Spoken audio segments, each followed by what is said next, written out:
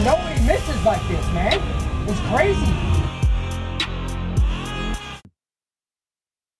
Welcome back, everybody. Backlash Radio. It's just me and by myself today. Nick's got some things going on. Plus, it's his birthday, so it's just me, Anthony from the Blood Money and Hook Optics, and I got a great guest today, Marty Bates, former captain of the La Onda program, and moving to work for Sam Peters on their new GNS. So I'm just excited to talk to you, Marty, about Cape Verde and your career and everything like that, man. Super. Roger. So how's it going, bro? Great, man. How'd you get into this, and where are you from? I don't even know that. I was born in England, and when I was one, we turned up in New Zealand and immigrated to New Zealand. So I'm a bit of a mixture, but spent all my life pretty much in New Zealand till I got into my early mid-20s, and then went up on the reef. Got a job up on the reef. There's a long story before that, but I don't want to bore your customers. And one thing led to another. Started fishing New Zealand, Australia, and Hawaii. Did a circuit there for a few years up to the Azores, Ghana. Croatia, catching bluefins in Croatia, and over to North Carolina, South Carolina. Just moved around looking for jobs and working. You know how your freelance mates do these days. Mm-hmm. And the company I was working for in Ghana, we moved from Ghana to Ascension, and after Ascension we sort of been there for a few seasons and stuff, and then we moved to Cape Verde, and I moved up to Cape Verde in 2006, working with Zach Conde on a boat called the Andromeda, which is still there. Man, yep. So blah blah blah. That's just real short. Well, I want to, now that I hear about all these places, I want to hear about, I mean, your time in Ghana and Ascension. I mean, those are two places that, I mean, are hard to get to. Yeah, it's over 20 years ago now. Let me get my brain sorted out here. Ghana was really cool. That was an interesting location, and big fish, just heavy tackle, 130. Basically, not much bait and switch fishing in those days. We were just pulling lures on 130 and running out of the inlet there at Adafoa, which is about an hour and a half out of the capital, Accra. And we were running out of the Volta River, working up in there. We had a crew house with a floating pontoon and the Haramatan and the Shy 3. And and after we did, I was there from 1999 to about 2002. We took the boats out of Ghana and went across to Ascension Island when Ascension Island opened up. So there was about 1,300 and something miles between Ghana and Ascension, going out to the middle of the Atlantic with two sport fishing boats. It was pretty cool. What kind of sport fishing boats were they? One was the Haramatans, a 36 Rampage, and I was on a 37 Bertram called the Shy 3. Okay. The Rampage is still in Ascension, yeah? Yeah, it's up on the hard there, I think.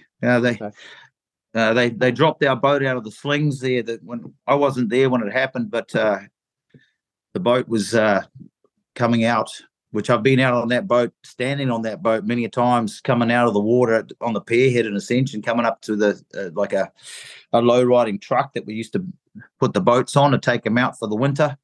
And anyway, it slipped out of the slings. Anyway, there was a big story about that, but boat hit the pier and broke into 1,000 pieces in the water there, and Ascension right at the pierhead there. Damn. But Haramatan's still there. But after Ascension, moved down to Cape Verde 2006. I was in Ascension. First got to Ascension 2002. I think it was in June. The 6th of June or the 9th of June. I can't remember right, but it was early June. Yeah. Then what was the fishing like there, man? Like, I mean... Oh, yeah. When we first got there, it was everything. It was like a land of the lost, like nobody's touched it. Just some local guys catching tunas and stuff. And, we had good marlin fish. Consistent is what we seen in Ghana. But, we saw some tussle with some real big fish there and saw some absolute monsters and massive schools of yellowfins and big schools of tunas, and it was a wild destination, that's for sure. Yeah, I mean, it's in the middle of nowhere. Is that place is that affected by like a current? Like it can be Yeah. really hit or miss? Yeah, for sure. There was a few other fellows fishing there after I left because I had enough. I was sort of done my time there. I lived on the island. At one stage, I was there for like 16 months on the island, doing all sorts of stuff, looking after the boats and bits and pieces, and living there. But yeah, it's the current flows good there and pushes the good water into it. It's good fishing. If it don't, it can be too hot, no fish around. But it's a swing and a miss. But they are giants there. That's the beauty of Ascension. That's where the big girls are. Yeah. But I could say that. But like last year in Cape Verde, there was a 1370 caught. So there's some big ones around Ascension as well, and some big ones there's some big ones in the Gulf today. My friend Scotty on the True Grit there. He got what's that boat called? Not True Grit, is it? I'll find it real quick.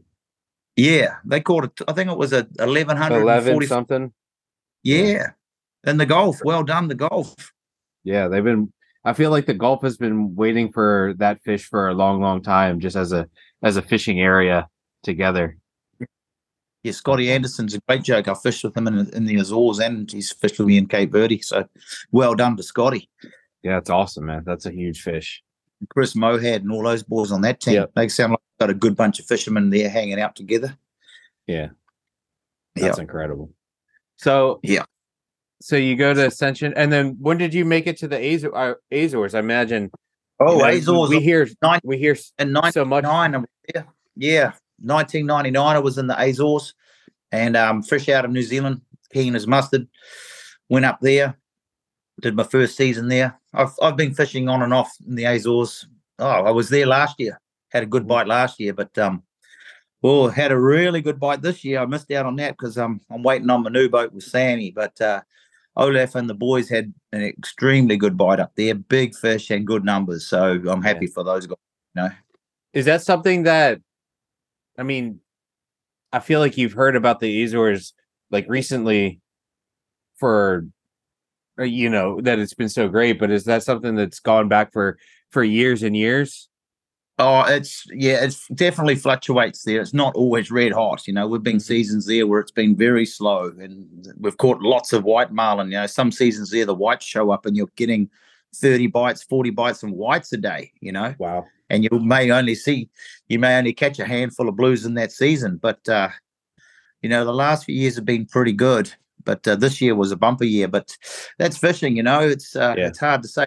Whatever place is always constant. Do you find Cape Verde to be the most consistent place for blue marlins?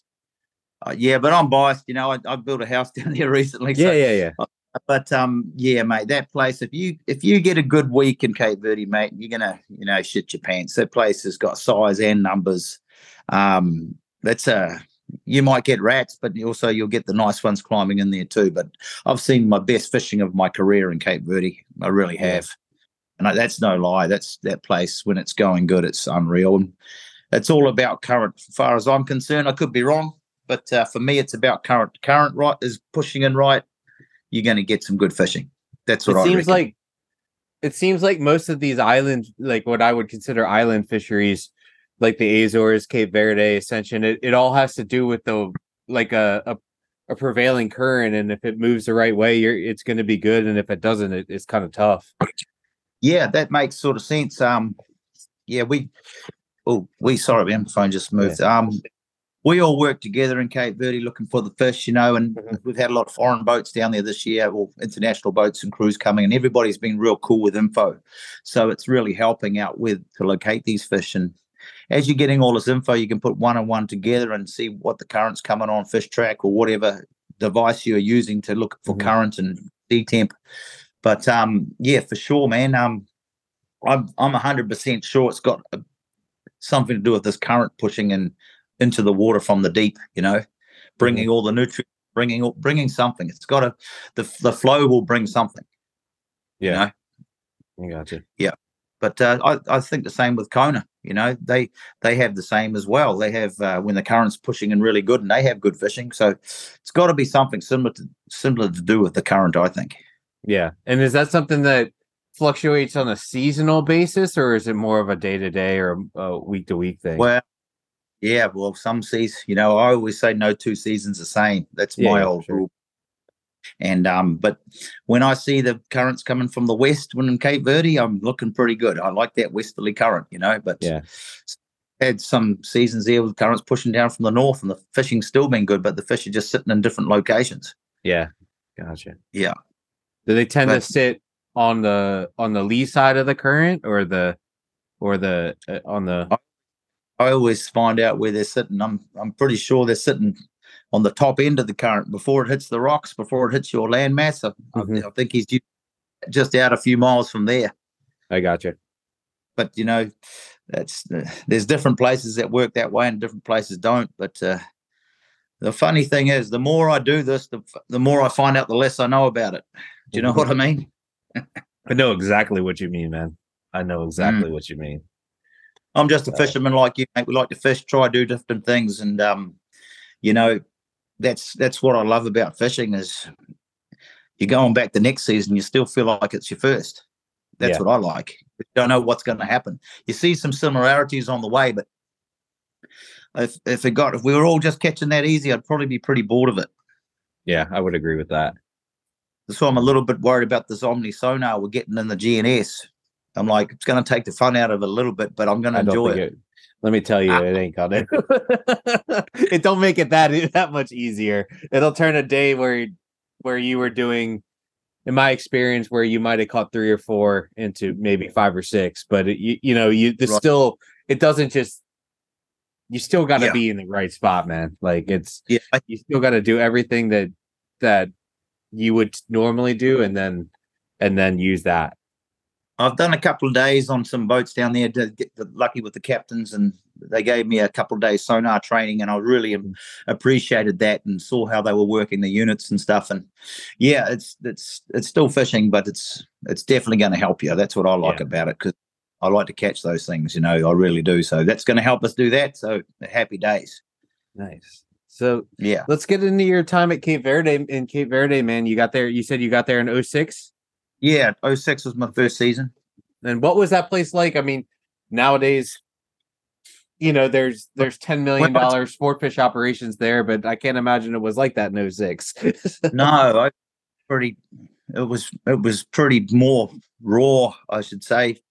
And but it's a beautiful place, man. The people down there are so good, man. The Cape Verdeans they're real people, man. They're not influenced by the outside world so much. People hold their culture, if I could say that. And yeah, man, it was a cool place because it was all new for us. And the fishing in those days was, we had some slow days, but we had some red hot fishing down there, which was just unbelievable. 25 bites a day from Blue Marlin. Jesus. And in the early days, we weren't pitching too many baits. We were more of a lure fishing, outfit. Mm-hmm. But then as we slowly progressed and learnt and started pitch baiting and stuff, and it changed down there. So the fishery predominantly when we were there was all pretty much everybody was just trying 4 lures, maybe 5. Yeah. Wow. Yeah. So, but yeah, it was a charming place, live music at nights, quite sort of not mainstream tourism. So it was still pretty delicate in the society of the culture of the island, if you know what I mean. Yeah. Yeah. How many boats were fishing that area back then? I think it was 6. Oh, there was 6 boats, and on a good day, you might get 5 of them out. Yeah. Gotcha. And that was probably instead of I can't imagine it's crowded there now, but everybody would be hooked up on good days. Everybody would be hooked up the whole day. All boats would be just, 10 feet. I was sitting at the dock with Zach, and we weren't starting till the 27th of March. And the old 31 boat down there called the Babiche, they were coming in every day with 6 flags, 8 flags, 9 flags, 6 flags. And we're sitting there working on our boat, waiting for our charter. They're already chartering. Yeah. And me and Zach are just pulling our hair out, mate. Just going off. Oh, my God. It was just insane fishing. Yeah. That's incredible. Yeah, it was.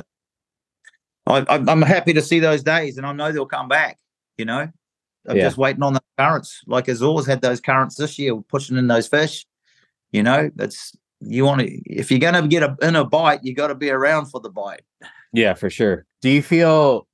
Is there any correlation? And maybe, I mean, it's such a vast area. I think I think of the Azores and the Canaries and the Cape Verde is all kind of the same type of fishing. Like it's in from there, it's that direction for me, but they're all completely different, and they're so far away from each other. Yeah, I've only done a few months in the Canaries and fishing in Puerto Rico there a little while back on a 31 footer. That's now in the Azores, but Cape Verde's different just than the Azores because we're sort of like more mobile. We're fishing an 80 to 90 mile range of 3 different islands from São Vicente to Santantau to the west to over where I built my guest house in St. Nicolau. And now there's a big range of area to fish there, man. So we're covering. Whoa, sorry, man, covering a lot of water. Got to get that phone sorted out. Yeah, we're covering a lot of water. So, as always, you've got a lot of banks off there to fish, and you're fishing around islands and in the lees as well when the weather comes up in the Azores. That North Atlantic, you've got some heavy water up there at times too.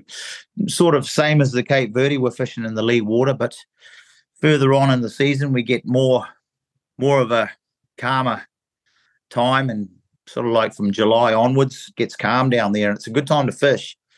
We're going to probably be fishing there August and September this year. I've done it a few years back with Zach, and we saw we pulled up some good numbers at that time of year. But also the Azores, man, as I say, you've got a lot of area. It's deep up there. There's a big ocean. Both spots are good spots because we can access deep and good area. That's why I think they're good marlin destinations. They're a good gamble to go marlin fishing. Mm-hmm. Yeah. Sorry, I hope that I answered that question right. I got a little bit off. Yeah, no worries. So you started there in 06, and then were you fishing as a deckhand there, or were you running a boat by then? I did the first 4 seasons with Zach, crewing, working with him because we worked for the same company. We got the Andromeda slowed down, and the guy pulled out of that, and so we got with another guy from Denmark, and we got the 36 little 36 Bertram called the Amelia when she was white. Oh, she was originally blue. I worked for Zach on that for 2 seasons, and then I sort of like parted ways with Zach, and I said, listen, bro, I'll do my own thing. And I started working with the La Onda company. That was in a little 33 Bertram. They still have that boat, right? They still got it there. Yeah, it's still right there. I had Chase Travers driving that this year. He was down there giving it a go. He got the world record on fly on it. So that young fella's done a job. Yeah, for sure. Yeah. But, down there was so small boats, but you didn't need a big boat down there because the fishing was right out front. It was, there's some sea down there and stuff. But really, when the fish are biting, you don't care about a little 10 knots of breeze or 15 knots of breeze, especially if you're fishing in the lee. But, it was Cape Verde's it's a pretty cool spot. Most people that are fishermen that go there understand it, It's can be rough as balls, mate. It can be really, really rough. It can be very horrible, but then it can be really glamour. It can be really flat, calm, and nice. You just got to get lucky days. But you can still, like, if somebody were to book a trip there, it's still fishable more days than not, correct? Oh, I think since I've been there 17 seasons, I've lost about 2 days of fishing. Wow, I gotcha. So you don't lose many days. Okay, gotcha. And then it does blow every now and again where you just don't want to go, but you can go and you can still fish pretty good. You know what I mean? Yeah. Gotcha. Yeah. And then, so when did you started running the first La Onda boat, the 33? Yeah, the La Onda Emma. It was the La Onda Emma first. It was a 33 Bertram, and I run that for 4 or 5 years. And then after that,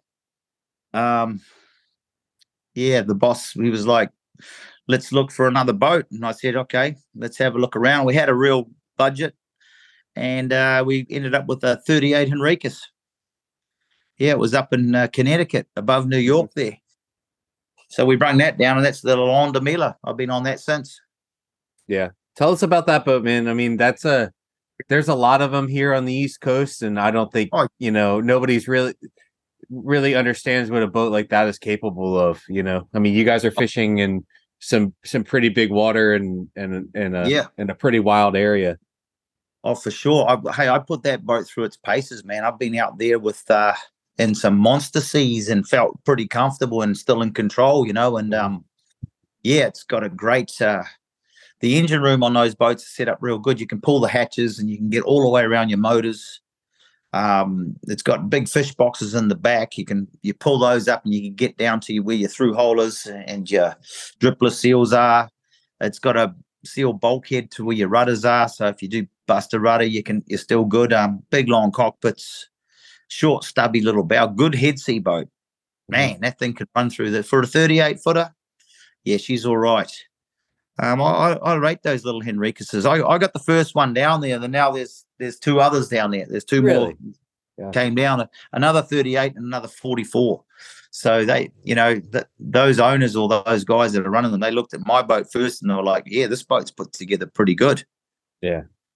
It's a tough boat. It's all hand-laid fiberglass. I've been all over that boat. Oh, it's got some cracks in it now after me been driving that for 8 years, out to the Northwest Bank and some big sea out there. And yeah, it's I don't know. I don't know how much my vote is worth, but that was a really good boat. I really enjoyed fishing on that Henriquez. She's good in the sea and she backs down good. She's not so good out of the hull because the props are quite close together and it's a long skinny boat. But backing down, shit, man, you can surf that thing up there real good. You cut them off at the pass, no problem.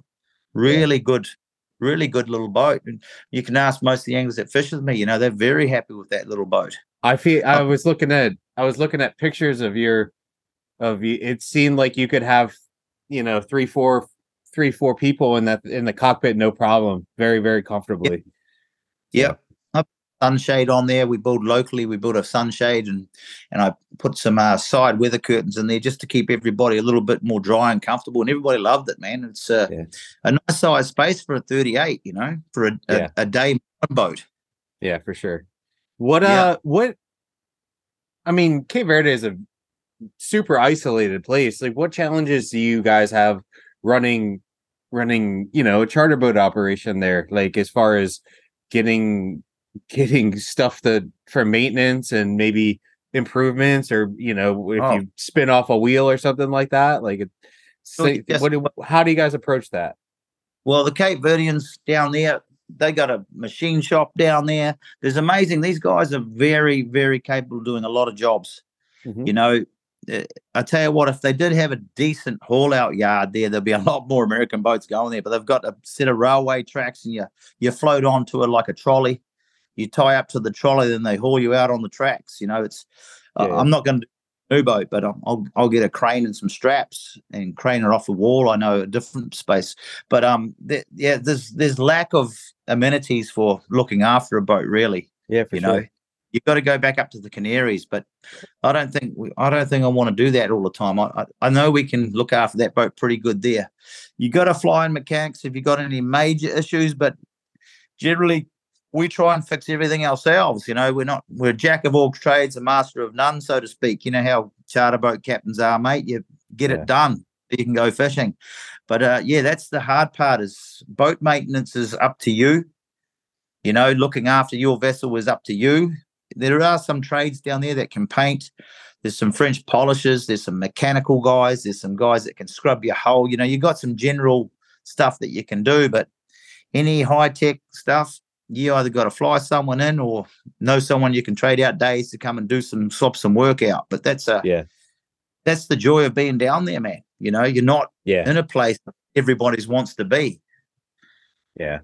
It's a wild, it looks like a wild place. Mate, yeah. I urge anybody that's really keen on marlin fishing to come down and go fishing down there. Fish 5 to 7 days because it gives you more time to mooch around the islands and find out where the bite's at. And it's an adventure fishing still. It's still like an adventure. The islands are really cool, man. Cape Verde Islands they got some nice things to see there. Nice. Yeah.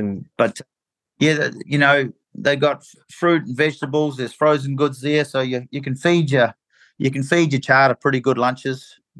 Uh, Basically tackle, we can get down there with the American crew coming or somebody coming. Most of my charters come from the States, so I just send them something or ask them if you can pick me up this. I've had radios, VHF radios picked up. I've had engine parts picked up. I've had this, impellers and all sorts of stuff over the years, just rig it up time. And do you have trouble getting them in there with importation tax or anything like that, or just kind of it's a bit of a gauntlet there when you run through customs. But you can get most stuff in there, man. I've been in through there, but when they stop you just got to pay. That's it. Yeah, I mean, it's already there, so they're not going to keep it for a month. They're going to say, "Here, you pay, you can go." You know what I mean? Yeah, so it's pretty good like that. But it's definitely, if you're shipping things in containers and stuff, you have to clear customs. It takes a little while. But if you know ahead of time and you can expect that time to be, a month in customs waiting for all your stuff, you can pick it up and get everything worked out. But it's definitely backwards down there. It's definitely island time. Everything's slower, and they're not going to get everything done bang bang. All things you got to account for when you're running an operation like you guys. How many? It's stressful, bro. Really stressful, man, because you got all these people coming in for a season. You got this problem, that problem. Makes you go grey pretty quick. The charter boat captain, who thinks those guys would stress out? There's a lot of stressing going on there. Yeah. Speaking of the season, what is the typical Cape Verde season, or what? I mean, obviously you're talking about fishing later in the year, but it's more of a earlier in the year, like springtime is typically where it kicks off. I'll tell you what, bro. I've been hearing guys catching blue marlin there in early February. It was straight out in front of the harbour. I'm talking 2 miles out in front of the harbour, catching 6 blue marlin in a day in February. The weather's good. The current's pushing in right. They're there. I always start in March because I always think March the water starts to usually turn to more warmer water, better for blue marlin. We fish up. We've always usually finished around there after July, but the fishing's still good there in July. Yeah. The boys on Wave Pavers seen an absolute monster there, and I think it was the first week of August.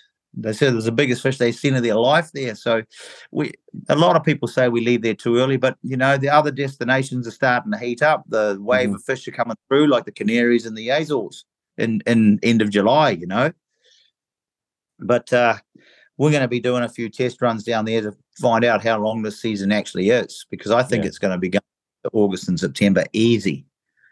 Plus all the local commercial fishermen on the island where I built my guest house, they all telling me big fish, big yellowfin tuna and big eye time is August, September. That's when they do their best fishing. Yeah. So interesting. that stuff's rock and rolling around the place there. You know what else is going to be there? Yeah, for sure. Yeah. Nobody knows, man. There's not enough people fishing there to say, we need like 4 or 5 boats fishing August and September all the way through to find out actually what's going on. Yeah. I fished there back in 2007, or was it 8 with Zach, and we raised like 16 fish one day in like September. Wow. And nobody knows, man. Nobody knows. It's waves of fish coming through. Yeah. Where do they typically come off the continent of Africa, or they come in? You say it's the westerly current's the best. Are they coming out from the middle of the ocean?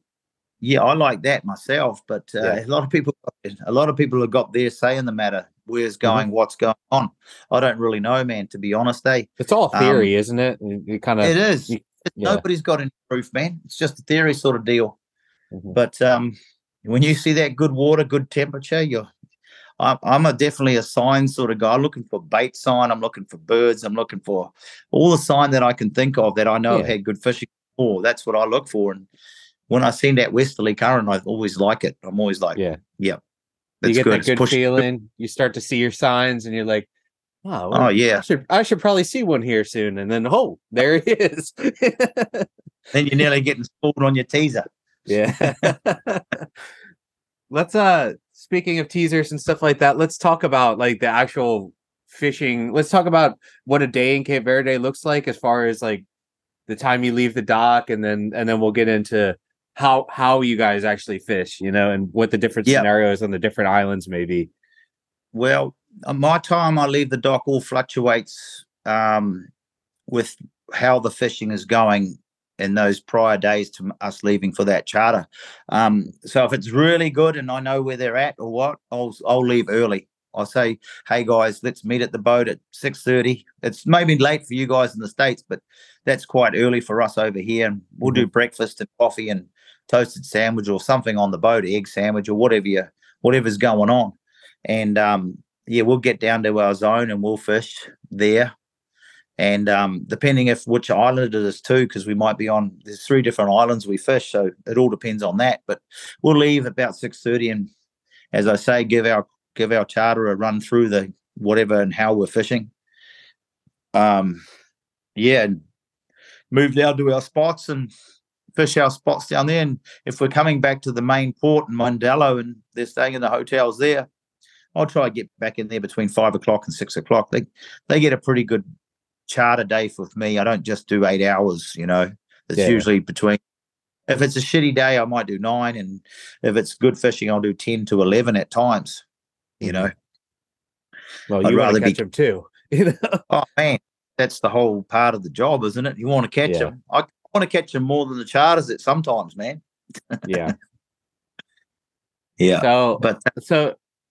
So you leave the dock and then say, do you have to run if you're fishing out front, do you run very far at all? I run if the guys want to pay me to run. Running our boat is a small extra charge when I was working for La Honda, and I'll run wherever, if they want to do that, we can do that. But otherwise, I just troll down, take it easy. Everybody has their breakfast, and within 10 miles, we're at the ground if we're fishing out the San Pedro. But if we're fishing out the front, we're there in 20 minutes, we're right there.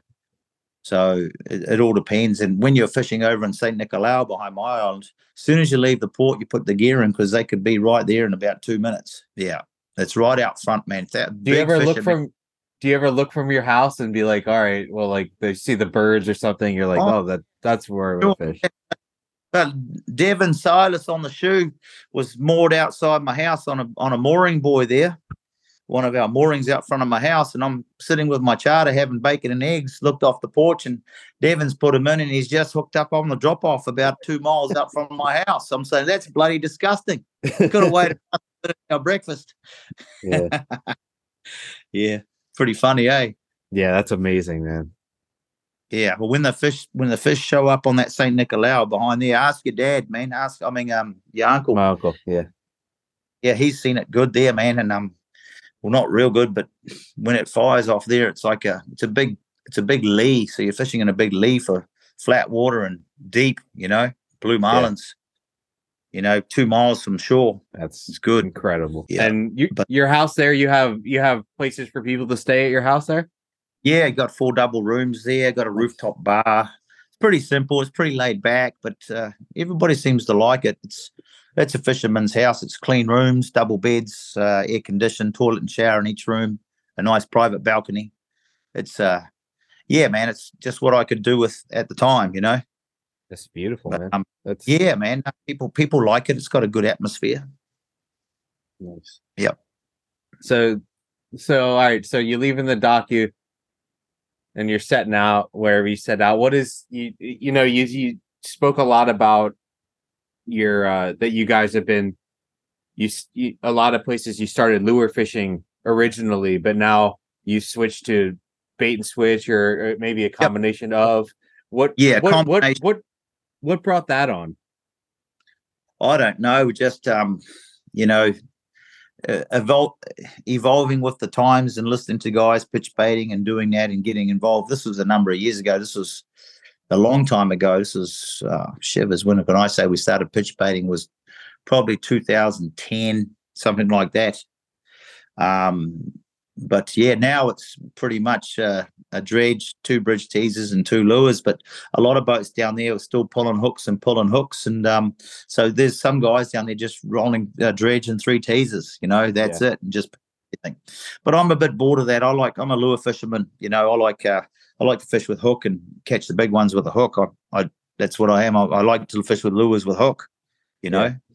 But now it's just 2 bridge teasers. On my old boat, I had some 130s bolted to the hard top with 400-pound mono, and all the way through to my big heavy snap onto my leader to my teasers, and then 2 longs. But if the fishing gets really red hot there, we used to change. We didn't always used to fish lures on the long. Sometimes I'd skip flying fish with Really? 500-pound mono with the old 18 or 19 circle hook on the longs with some little chuggers on the front, big flyers out the back, and that worked a real good treat.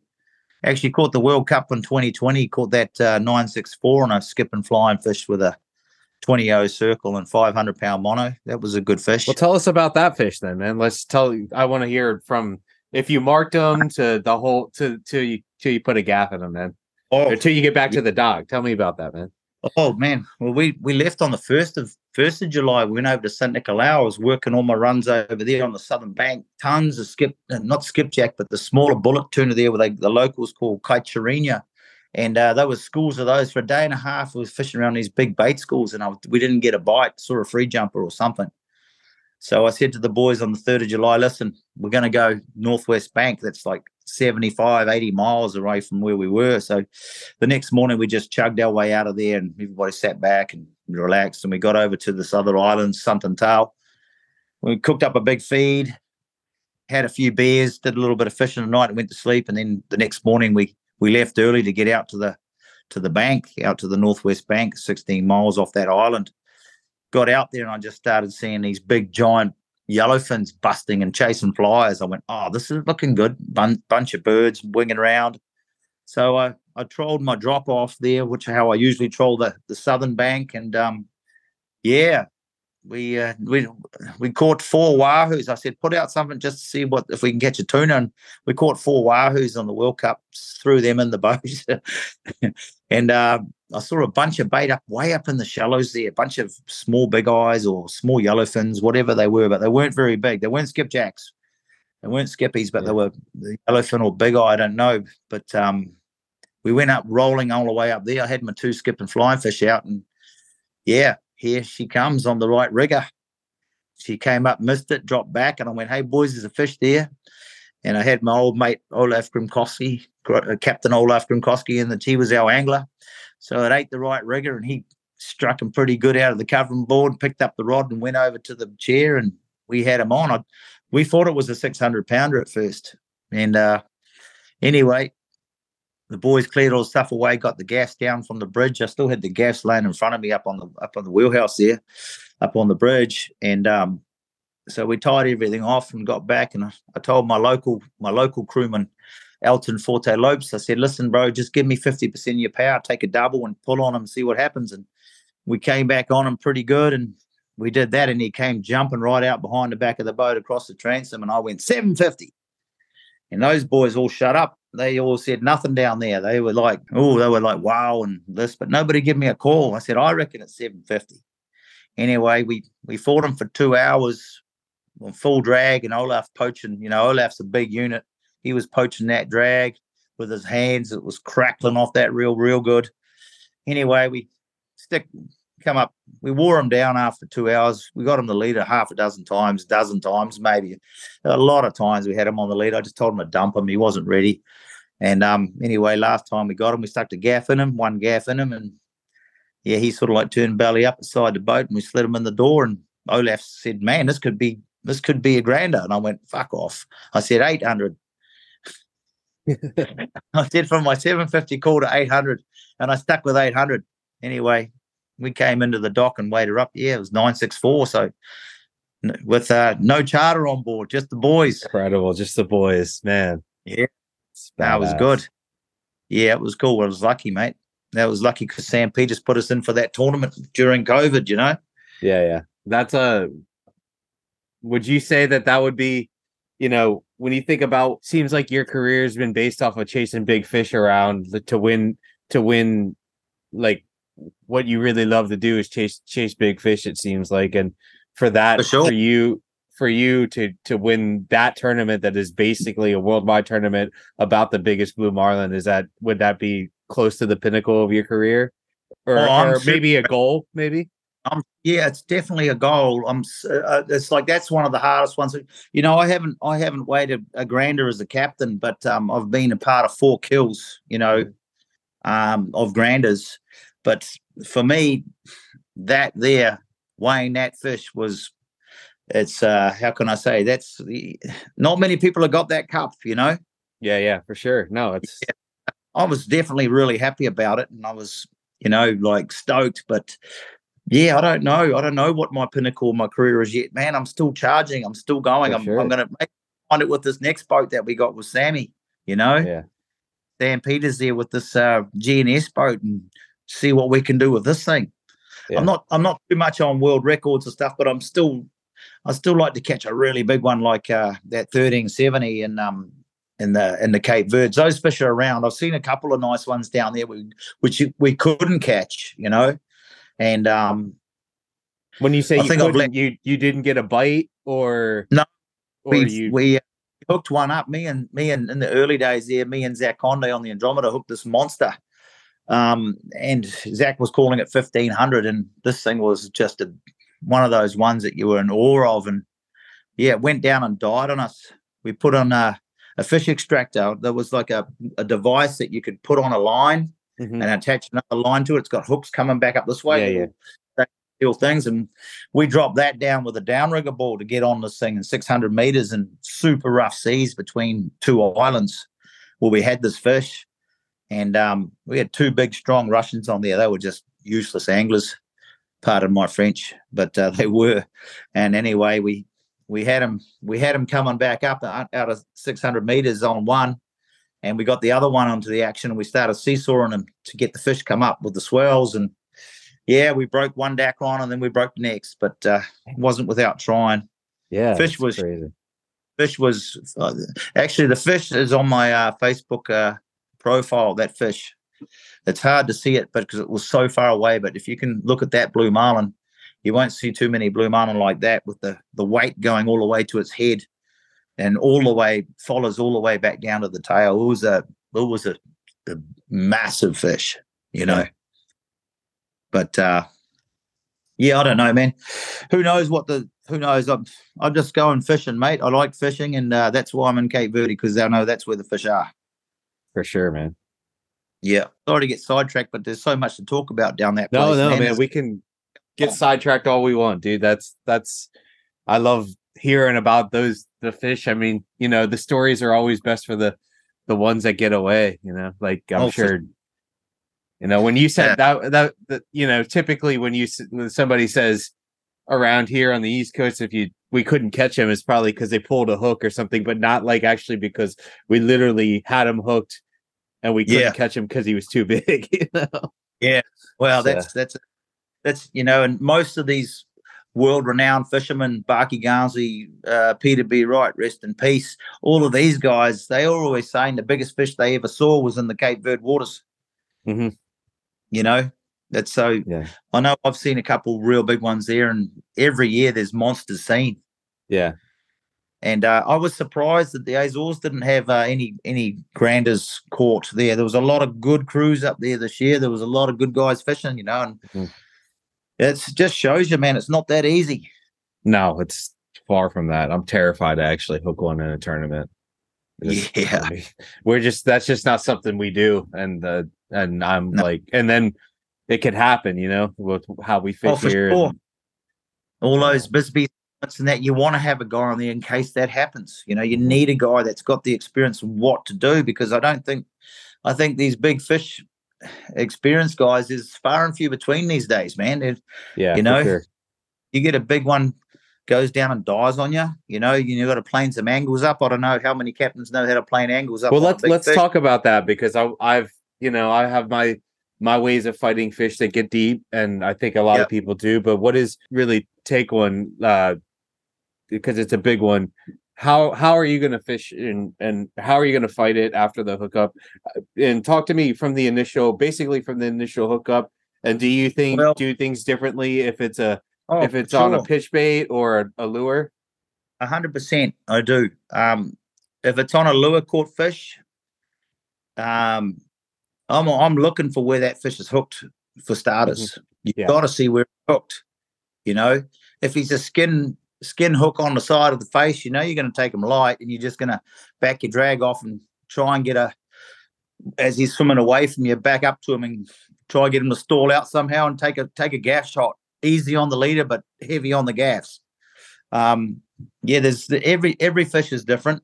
Mm-hmm. There's a lot of similarities how they fight and that, but say if you get him on a big pitch circle hook with cable, I'm going to go heavy drag straight off the bat. If I know he's hooked good, I'm going as much drag as my angler can handle, and I'm going to go at him quick, and I'm going to use a lot of drag. If he goes down, I'll back off the drag, and we'll pull some angles around the front or off the side and see which way we can get line back on the reel better and carry on that way. But, lure fish and pitch bait's totally different. Gotcha. Do they tend to... like here, what I've experienced, and I've done most of my fishing off of a what I would say like a continental spot, like Central America or the East Coast of the United States. So do they tend to swim offshore almost once they do their thing and they jump around a little bit. Once they get down and dirty, it seems like they swim almost exclusively offshore, not even considering the current. I don't know, but most of these big ones I've hooked, the ones I really want to get them good, they always swim into the hardest sea that they can find, where it's just shit for you to fight them. You know, take you out to the shit. They just know. They never swim into the say, "Hey, come and gaff me in this calm water." They always go buggering off to some nasty current place where there's waves everywhere. If you know what I mean. Yeah. No, I don't know, man. The bigger ones go where they want to go, but I've had one this year. Oh no, it wasn't this season. It was last season. Angler Chris Claxton from the UK, beautiful guy, good angler, real good joker. We hooked this 850 plus right in off this drop off right in Sunton Towers, a big ledge. And anyway, this fish took us into 20 meters of water, so we could see the bottom, and and we have 40 pounds of drag on him, which wasn't the most we could put on, but we had 40. It was on a lure. We seen him hook pretty good, stay stuck 11-0. Anyway, that thing got into the beach, right up to the beach there, and he turned around, did a U-turn on us, nearly swam under the props. And then he took us back out, did jumps, and he went back in, and we spun around on him again, and it was amazing. I thought he was going to beach himself. 20 meters on myself. He was in the water there. Wow. Pretty crazy, eh? So, and if he swum the other way, he would have been in 500 meters and about very close, in a quarter of a mile, not even that. I'm talking 100 meters. He would have been in 500 meters. Yeah. So who knows, eh? Yeah, for sure. Yeah. That's wild. Need to look at those. What was that? I said I need to look at statistics more. Yeah. I'm not one of those captains that writes everything down, which I should be. Me neither. And I say the same thing. I tend to file it in my mind. It seems to work out pretty good. Yeah, I hear you. But that's, maybe we'd learn a little bit better as fishermen if we did detail all the stuff down. But I sort of like the not knowing of it's quite interesting to me. Not knowing enough about it. That's what keeps me fishing. So I did notice I was watching a couple videos of chase fishing in the Azores, and I don't know if this was a thing, like a normal thing that you guys do or he was doing, but like he would get a bite on a pitch, 80 pitch with a bent butt, and he would feed it and come tight, and he'd go to strike, and then he'd go to full. Is that like a normal thing? Okay. On my boat it is. Yeah, on my boat it is. I don't know. He's fishing with my buddy Zach, but Chase comes from my breeding when he comes fish with me, so that's what we do anyway. Sometimes, if you get the reaction on 30 and it's peeling off pretty good, why not go to 50? Drill it in there. You're good. Back at the 30, good to go. Gotcha. That's your thinking behind it? Hey, some of those big baits, they can swim around with 30 pounds of drag and not know they're hooked. I've had plenty of baits eat the skippy with the circle hook and still swim up my transom while we're clearing teasers down deep. And I'm just like to the angler, okay, just just wind when you can, and when he turns and runs, sit back, and Yeah. we'd be bowling ahead, clearing all the teasers and stuff, and the longs come in before he reacts. And sometimes he'll go out there and have a look at a long rigger coming and being cleared. Now when he's got it, is he just got it in the dog bone, or is he got it? He's just holding on to the bait, man. Yeah. That's why you see these big guys on the reef. They're not striking their fish with light drags. They got 45 pounds of drag on their bites, because those big blacks can hold. Same with the blue marlin, they can hold that pressure. And if your floss is held up too long on your big pitches, too grunty floss, well, you just want him to so he can eat it. But he'll pull that without even being hooked. He'll pull that 30 pounds of drag. Yeah. We like going up to. So your theory is basically if that happens and he finally turns, your theory is to go all the way to full and let that make that hook come out from the pitch bait and find somewhere that you actually hook him. You want to hook him closer to the boat you can hook a fish, the better you're going to be. Yeah. But you don't want to overhook him too quick. You want to let him get away, get down. You want to let him have it, Yeah. But that's some anglers push the drag up too quick. I'm always like, hold it, give it a long free spool, like when I tell you, and then as long as they don't bird nest it, they're all right. Yeah. Pitch baiting a 130 with an 80 on, it's not that easy. No, not at all. It's a skill, and but that's fishing, you want to be this big game angler, you got to be able to do that shit, Yeah. How important is like having somebody who knows how to fish but is able bodied enough? Like, I think everybody runs into, especially fishing at the level of a big sport fisher, or in your case, a charter that's in a far off land. You're going to be dealing with older people more often than not. Like, but it still helps if they're able bodied. For sure. And then a lot of my guys with the sea conditions, I say, hey, listen, if you're not comfortable to pitch it, get one of my boys down there. Both of my crew are able to pitch a big bait, and just jump in the chair. They'll hook up the fish and give you the rod, and there's no doubts about it. That a lot of my guys can do that, but a lot of my guys like to pitch their own. That's they want to come down there for war on one with a big pitch. That's what they want to do. But sometimes I'm pretty slack with my big pitch. I'm always pitching 50. We catch a lot of our fish on 50-pound cheer rods, so they're comfortable to pitch those. Yeah. And if you don't get your call right, because we tow in our teasers real close to our boat. Our teasers are so close, you got to be watching, because if you get one up on it and you don't see the size of them, you want to make your right call. Yeah. So to speak, but we catch a lot of our big ones on 50 pounds because we've made a mistake on our call. We got plenty of 750s on 50-pound tackle, man. Yeah. I want to sort of like make an amends for that in this new boat, because I think my pattern will be a little bit further back, so we'll get a better call for what we want to pitch them. Yeah.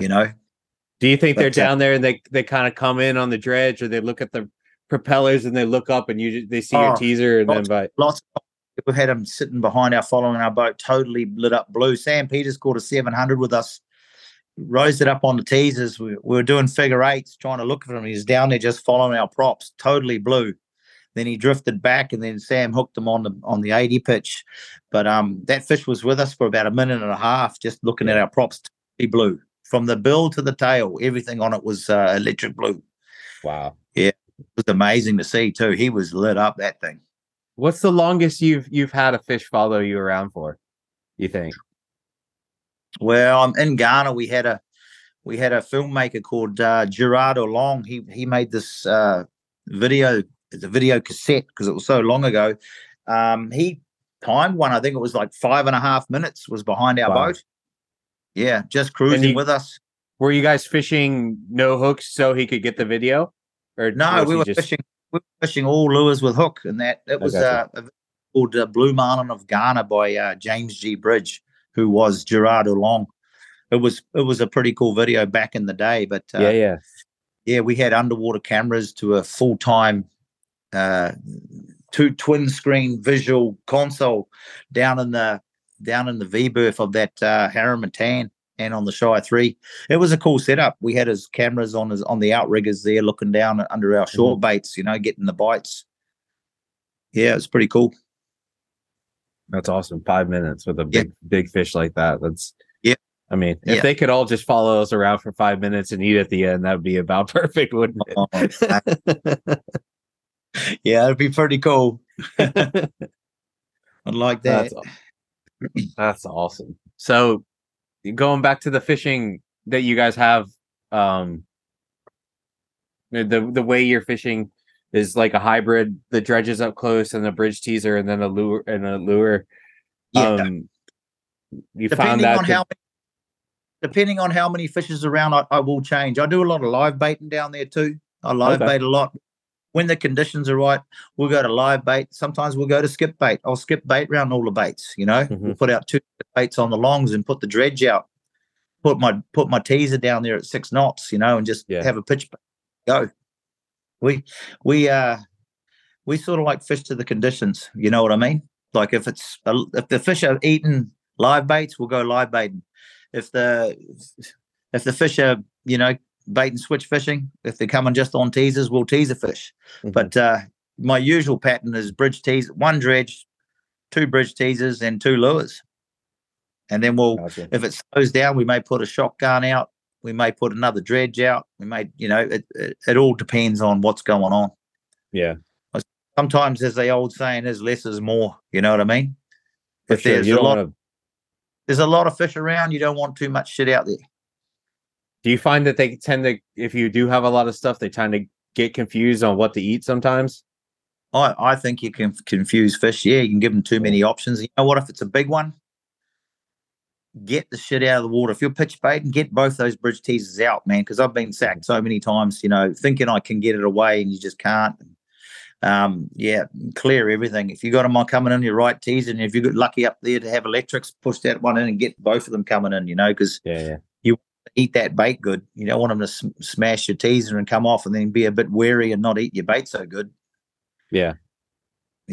But as I say, it's like tournament fishing in Cape Verde. There's a good bunch of fishermen down there, man. So everybody wants to catch some daily tournament every day. Yeah.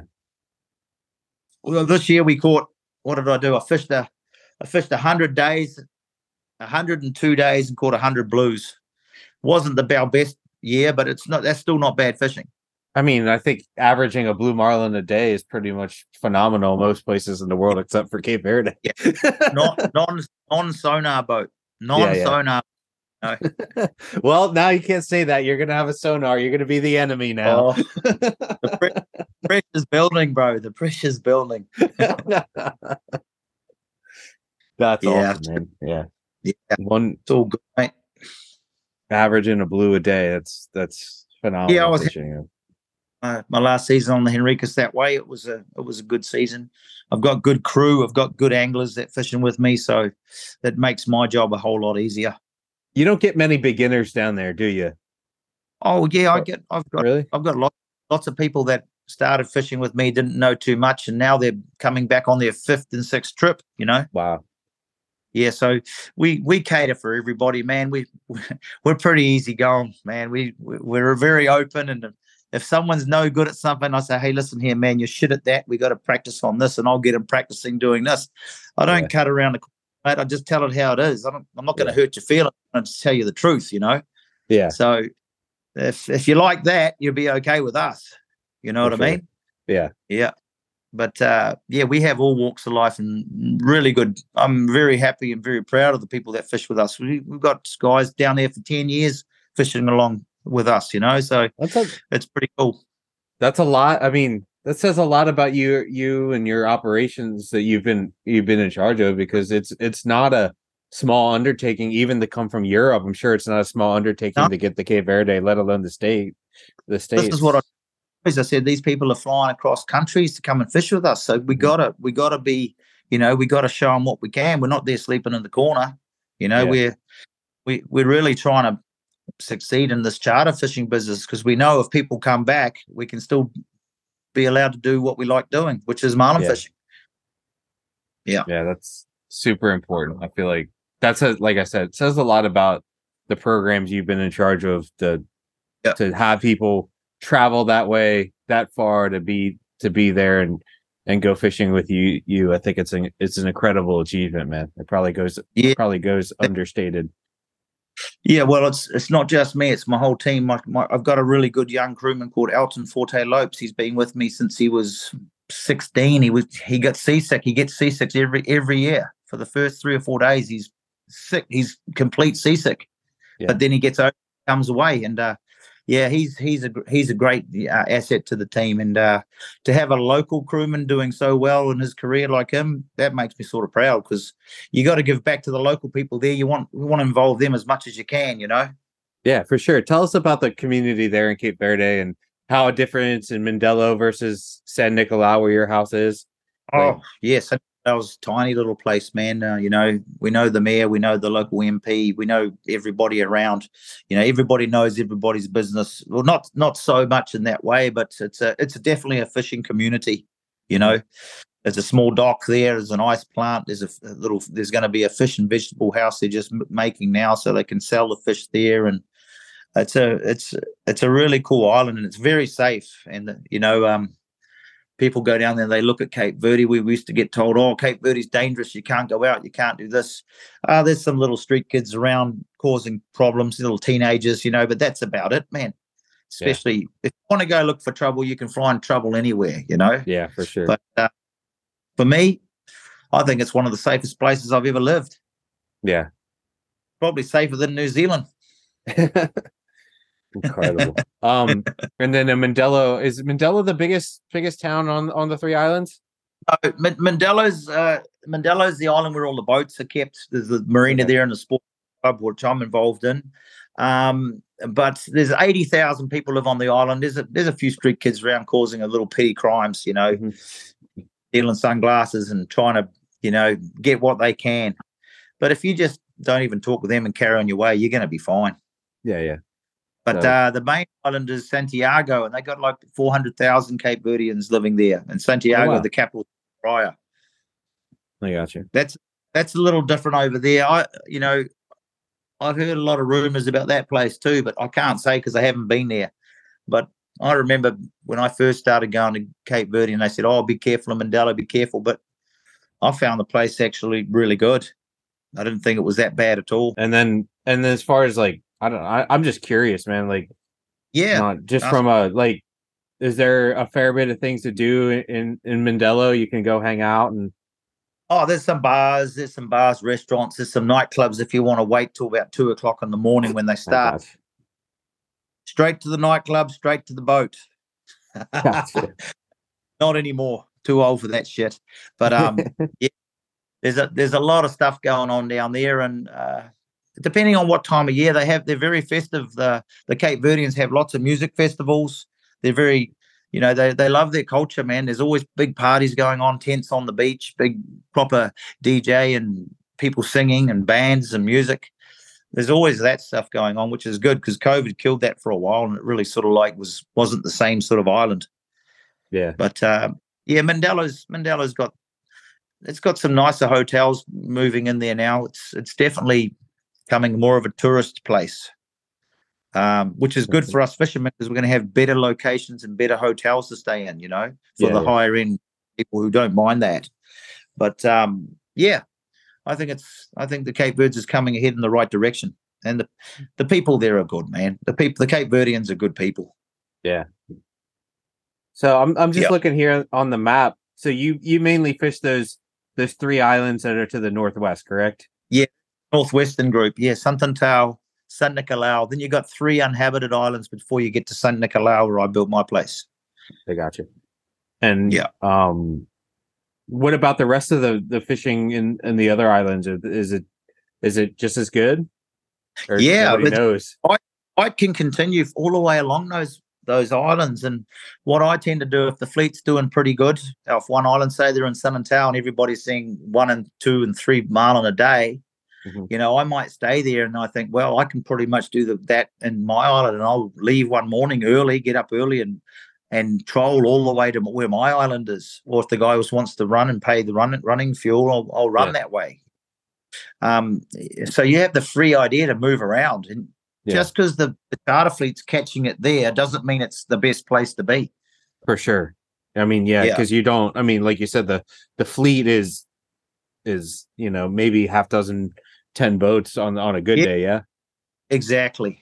10, 12 boats on a good day, but like everybody might see 2 or 3 fish, and you're like, oh, that's good. I'm going to stay there. If you were 2 boats there, it may be really good, Yeah. But that's just the way I'm looking at it. And the people that come fishing with me, I always ask them. I always give them the option. I say, hey, this is what's happening here, or do you want to try this? You want to try that?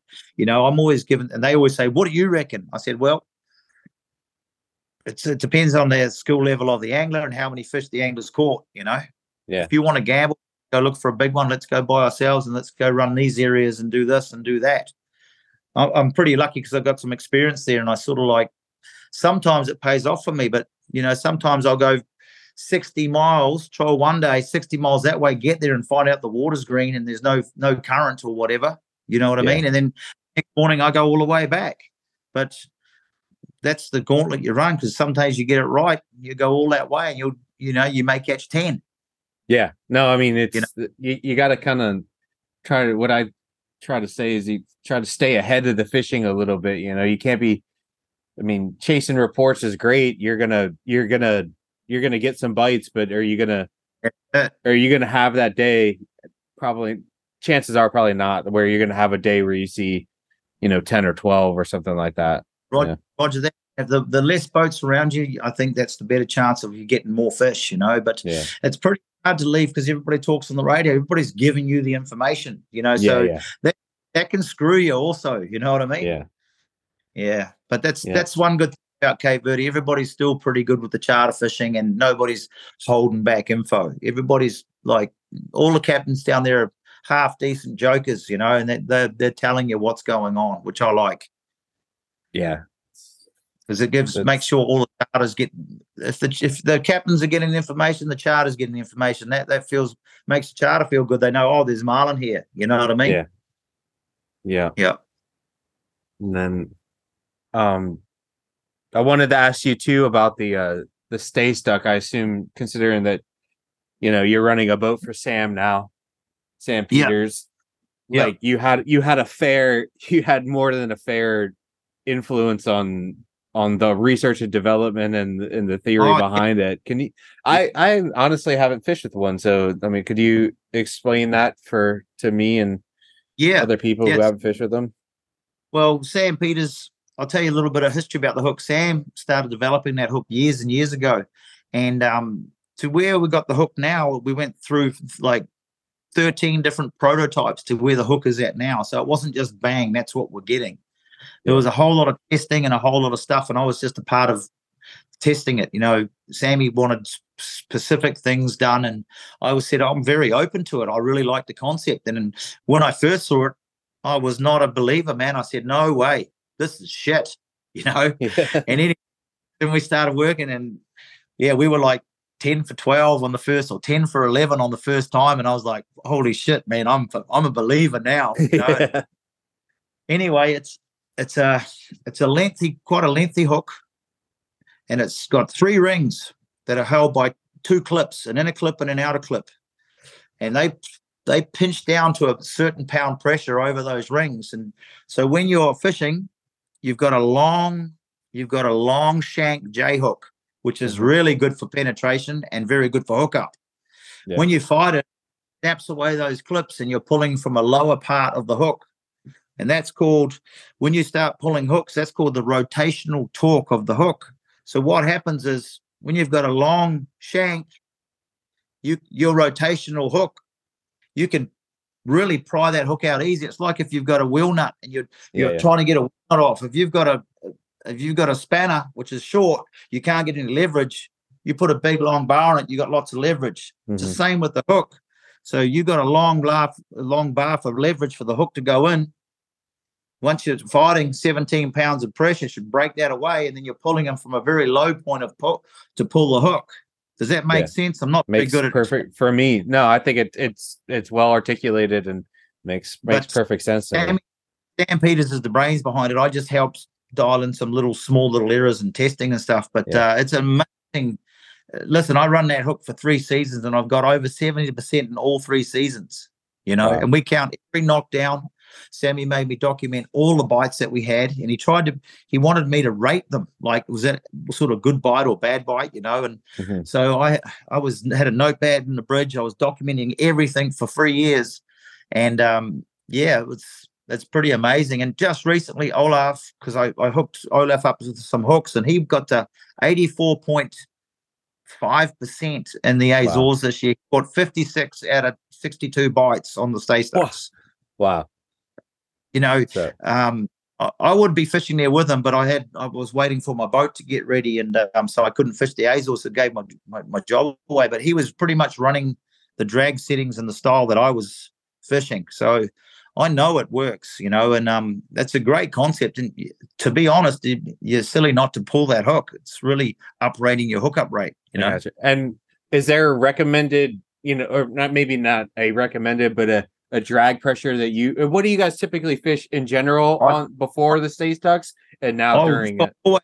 I'm a 17-pound man on my strike, man. I like my 17 pounds, and if the fish is just sitting there lollygagging and shaking his head and doing bugger all, I just leave it there. But if he turns and he starts running, I'll grease him to 25 in the covering board, and then leave it there a second or two, then just come back to 17, then go to the chair. Okay. If you understand what I'm saying? Yep. Yeah. So you're typically going to fish on the bite, say maybe your 17 is halfway the strike or something like that, and you get a bite. He's taking drag. You'll go to 25, and then you'll backtrack off the 17 to pick the rod up and go to the chair. Roger. And I'm not pulling my drag like I see a lot of guys pulling these super fast drag. I'm a slow long drag. So when I look at my reel and I see that reel just coming off, I know I got 17. They're going off at a rate of knots, I know I've got a lot more. But I like my slow drag pulls. I got you. Yeah. But it's an amazing concept. Can't say that hook is a badass hook, and we're going to see some good things coming up in the future here with that hook. Yeah, and I would assume, since you spent most of your life or most of your career fishing, lure fishing, it's been a pretty revolutionary thing. I mean, you've seen a lot of bites with lures. Oh, mate, for sure. You've got some of the best names in the game trolling that hook. You've got Marlon Parker from Kona, Hawaii. He's the man up there, man. He's trolling our hook. That guy's done a lot. I'm talking. That's an experienced marlin captain right there. So we're pretty proud of that, But the hook will speak for itself. That is what we say, The hook will speak for itself. That's fantastic, man. I'm curious. We should probably try it because we suck at lure fishing. So, mate, that's if you're in these tournaments, and that's what you got to rely on. You got to have that in your arsenal, as well as your pitch bait, and as well as your skip bait, and as well as your dead, as well as your live bait. You got to have all of those packed into the punch. Yeah. Yeah. So, speaking of pitch baiting, man, we like I said, we mainly focus on light tackle fishing here because we have mostly white marlins here, but we do see our fair amount of blues. I say here out of Ocean City, we're like last year we were like 1 in 5 for whites to blue ratio. This year it's more normal. It's more 1 to 8 or 10.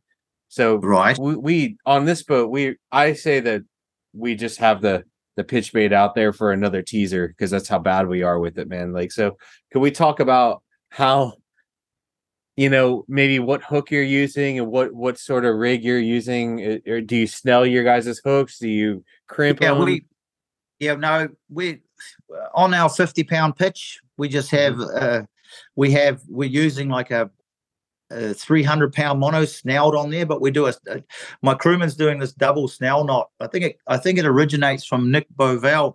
From he's a Trinidad guy that fishes on the the Just Eel, or no, I forget the name of his boats, but it's like a double strength snell knot, and we snell them because some people were saying it's breaking off right at the knot, right where it goes through the eye of the hook. So this knot actually allows it to be pulling onto mono and not into that groove of the hook where it would cut off. But we just basically use 250 to 300 pound mono and snell it on a 12-0 mustard, man. Okay.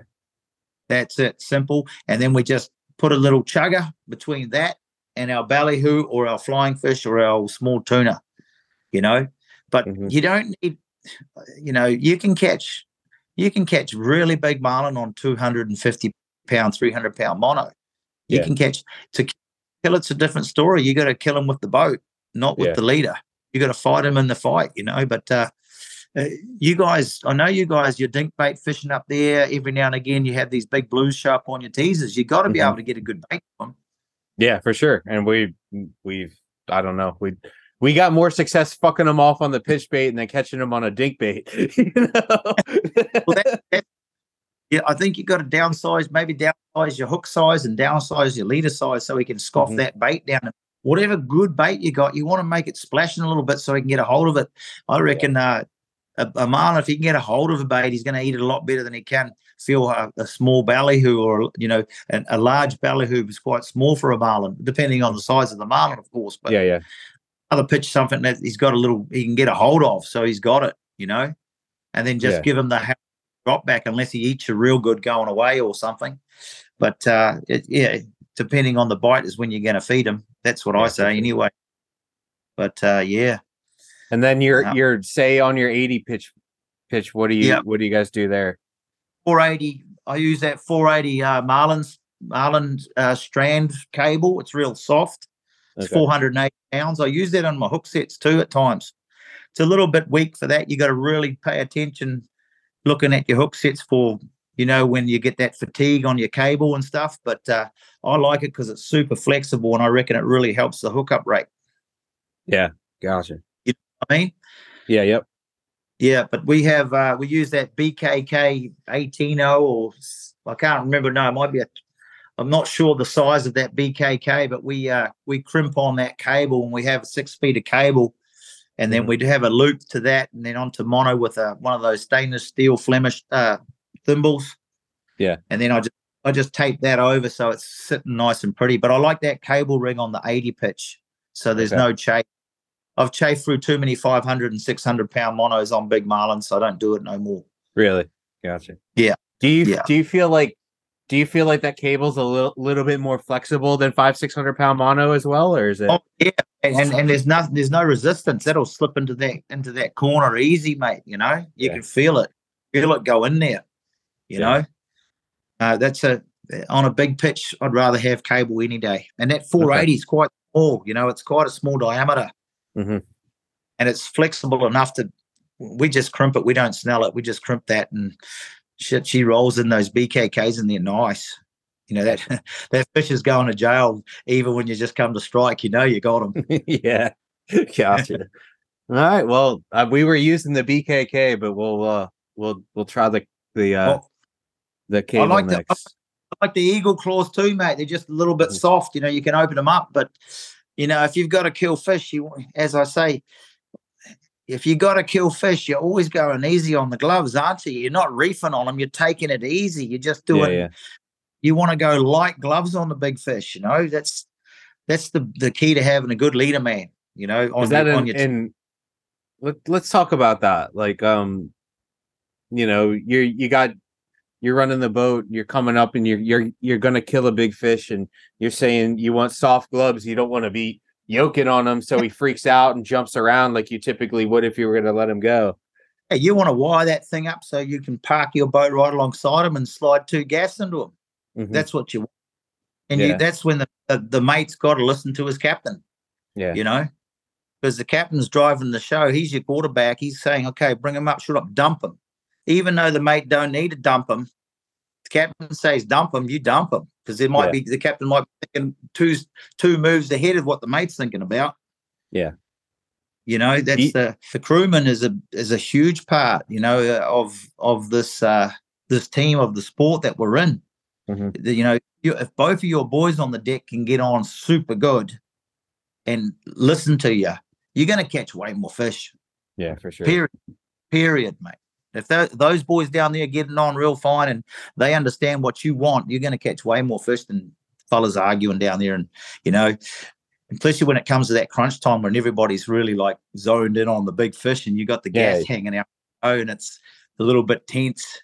Yeah, you gotta have a lot of faith and confidence in the people you're down there with, or on the boat with, man.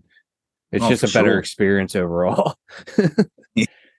So exactly. But that's what we're fishing. We're fishing those days, eh? We're fishing for that time to come around again. Yeah. So when you're you say, you know, the crew member, like I don't know, my theory is to like you have a certain amount of drag that the rod and reel are creating and the angler creating. Do you I'm obviously talking about the scenario of coming back on a fish, not bringing a fish up underneath the boat. Okay, you know well, what I mean? let's talk about both. Let's go with the coming back on the fish first. Yeah, that's the way I like to take them, but it's not always the way you get them. Yeah. Okay. So you're coming in, and he's up and he's maybe surfing down waves or something like that, and you're really coming back on him. I'm coming back on him, but I'm not driving over fish. I'm coming along, trying to get right down the side of him. Mm-hmm.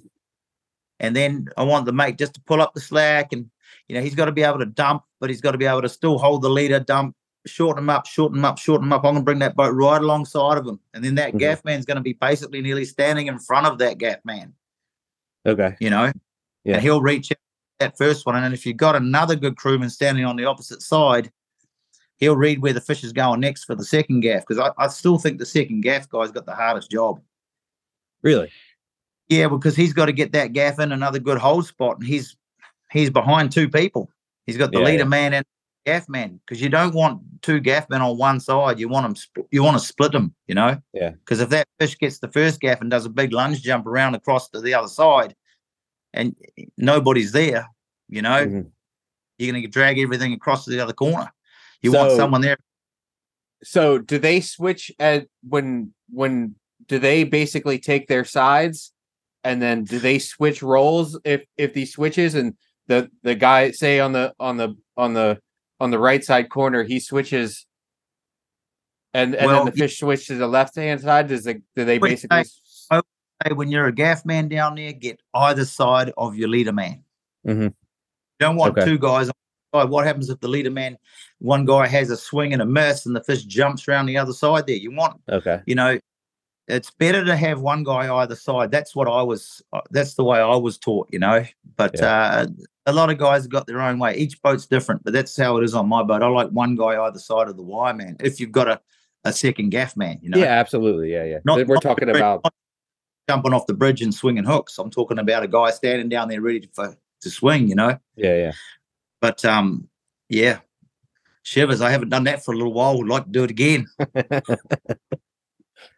I did. I killed an 850 in the Azores last year, but yeah, it was a bit of a mistake. But yeah, that's it. You only get good by killing. I know that. You only get good by killing. There's no real substitute for it, and that's one thing. No. You know, we around here we fish catch and release tournaments, and then we fish catch and release most of the time, and then then there's two or three big tournaments here where you're looking at life-changing money, and you most even the best boats around here don't really get a lot of chances to do this. That they bring the best boats bring somebody in. You know? Well, that's pretty smart, because you know you do get that one on there, and everybody's going, "Well, I don't know what to fucking do." Yeah, you know, you might say you know what you want to do. You know, you might know what you're doing at the bar after a fucking couple of handfuls, but you're in the cockpit and you're right there, and they're going, "Oh, what do you do?" You're like, "Fuck, do I know, man?" Yeah, yeah, pretty funny. So we were talking about when you were actually chasing a fish with the boat, and then when we're talking about this, like, are you mainly talking about, is the fish going to be going away, or is the wireman going to bring them around so the head's fishing the same way? Or I mean, I know it's not an ideal situation. Well, there's a video. Actually, your father was on board, and it was this year, and we caught one about 750, and you can Mhm. see that. You see how I positioned the boat with the fish. Okay. Yeah. Yeah, I'll have to find it to you and shoot it to you. Okay. But all fish are different. You gotta listen to the captain, and the mate will, because I'm going to attack the fish that way. I'll make the mate look good because I'm going to give him slack to the fish. You know what I mean? I don't want him reefing on it, but there's going to be times where the fish goes deep and we're going to pull him up on the side and he's coming up towards the boat. The mate's got to stay in, mate, because if the fish comes ahead fast, you're going to put him round into the wheels if he's down deep. And if the mate can't keep his head up on the surface, so the best thing to do is the mate stands in the back corner when that happens. Don't walk up to your wheelhouse. Okay. Yeah. You want to. So what happens if that fish is going under the boat? The captain can squeeze ahead, and you'll go out the back. You know what I mean? But if the mate's wiring up near your going to your saloon, and the fish decides to go under the boat, you're fucked. He's going in wheels. Yeah. So that's why I always say if we're picking up the fish that way, coming up from deep, and always get the crew in the back corner, and never let your crewmen stand in the middle of the back when you're going back, when you're chasing them down sea and you're getting the leader. Even if you get the leader in the middle of the boat, go to your port or starboard, because your captain can do something with the boat then. Don't get stuck in the middle of the boat leadering fish. It's not a good place to be. One corner or the other. Then the captain actually do something and drive the boat to the fish. If you're in the middle, he's pretty screwed. If that makes any sense. No, it makes perfect sense. You can definitely. The leader man needs to grab the leader, even if he gets it in the middle. Don't be worrying about getting those wraps first. I always pull my swivel to my rod tip, make sure the angler's safe. Then I'll chuck a back wrap in if I can, or get a quick short double, and then move to my corner. Yeah. And that allows your captain to be able more maneuverability with the boat, even the big boats that you fellas fish on. Yeah. Interesting. Yeah. I've always, it's easier to back past a fish and recover versus if you get pushed on top of it by a wave, especially because a lot of these fish like this, the fish to swim down sea, and it's not the sea conditions are pushing you that way, and then it could be. I've always preferred to keep them off to the side and try to recover from a mistake versus having to stop the boat and then having to reset everything again. Exactly. I know what you're saying. Yeah. Cool, man. That's it, it's all, and you know what I'm saying is works for me. It doesn't mean it's the rule for every boat, but this is what I'm saying is what I've been taught, the ways I've been taught. And well, you've been taught by people and also through experience, so you've learned. It's yeah. I mean, you guys, there's very few groups of guys that really tangle with big fish on a regular basis, in this industry. So yeah, they probably end up being like me, broken, old, and worn out. Well, seems like you got a fair bit going on. Yeah, I'm happy, mate. So. I'm still fishing. Put it this way, I'm looking forward to my new ride. That's it, and I'm looking forward to the next season of fishing. To be honest, and I live for the fishing. Yeah, me too, man. I got to make it over there. I'm listening to you talk like it's never been somewhere that's been realistic for me, but I think I'm gonna have to make it just to come see it one day. Yeah, grab a couple of people, and we'll rig it up with Sammy. I'm going to be running the boat down there August, September. I'll guarantee you, mate, we're going to be finding them down there. And there's a guy that quoted or stated he caught 5 granders off my island, and he didn't start fishing he doesn't usually start fishing until end of July. And he's killed 5 granders on the St. Nicolaus, a German guy. He was in a Marlin magazine ages ago. I know the joker, but that's what he's stating. I never saw them. I saw some photos, but I never saw the fish. I was never there when he hung them up. But Wave Paver saw a big fish down there. We've seen fish down there in August before. July can be really good fishing there as well. So yeah, we'll see how we go. Stand by for that one. All right, man. Well, Marty, I appreciate it, dude. It's been All right. It's been an absolute pleasure. It's been an education, and I got a huge admiration of what you guys have built, and they're still building over there. So Yeah, I man. appreciate Come on it, man. Cape Verde's a friendly place, and you're going to have a good time down there, mate. And there's a whole bunch of good captains, and there's a good camaraderie around. Everybody's really cool down there, and yeah, it's a good fishery to be a part of. Awesome, man. Well, I appreciate it, dude. Like I said, it's been an education, so I appreciate and just the time. I leave. Remember, if you guys are wanting to up your game on your lure fishing for marlin, give the stay stuck hooks a try, because I'm guaranteeing you, mate, you're going to be a lot more happy than you are with just the regular J hook. For sure, we're gonna have to give them a try, man. And how do people get in touch with you to fish in Cape Verde if they need to? On Facebook or Instagram, man. Okay. Facebook or Instagram, that's how you get a hold of me. And yeah, come fishing in the Cape Verdes, man. There's plenty of good charter boats down there. There's it's very friendly. You don't got no malaria or no diseases. You know, you're probably going to have a good time and drink a few too many cold super box, but that's okay. We can deal with that. Man. Yeah, for sure. So, well, cool, Marty. Thanks everybody for listening. Check out hookoptics.com, please, if you guys have enjoyed it. Front runner boats. So thank you guys. Appreciate it.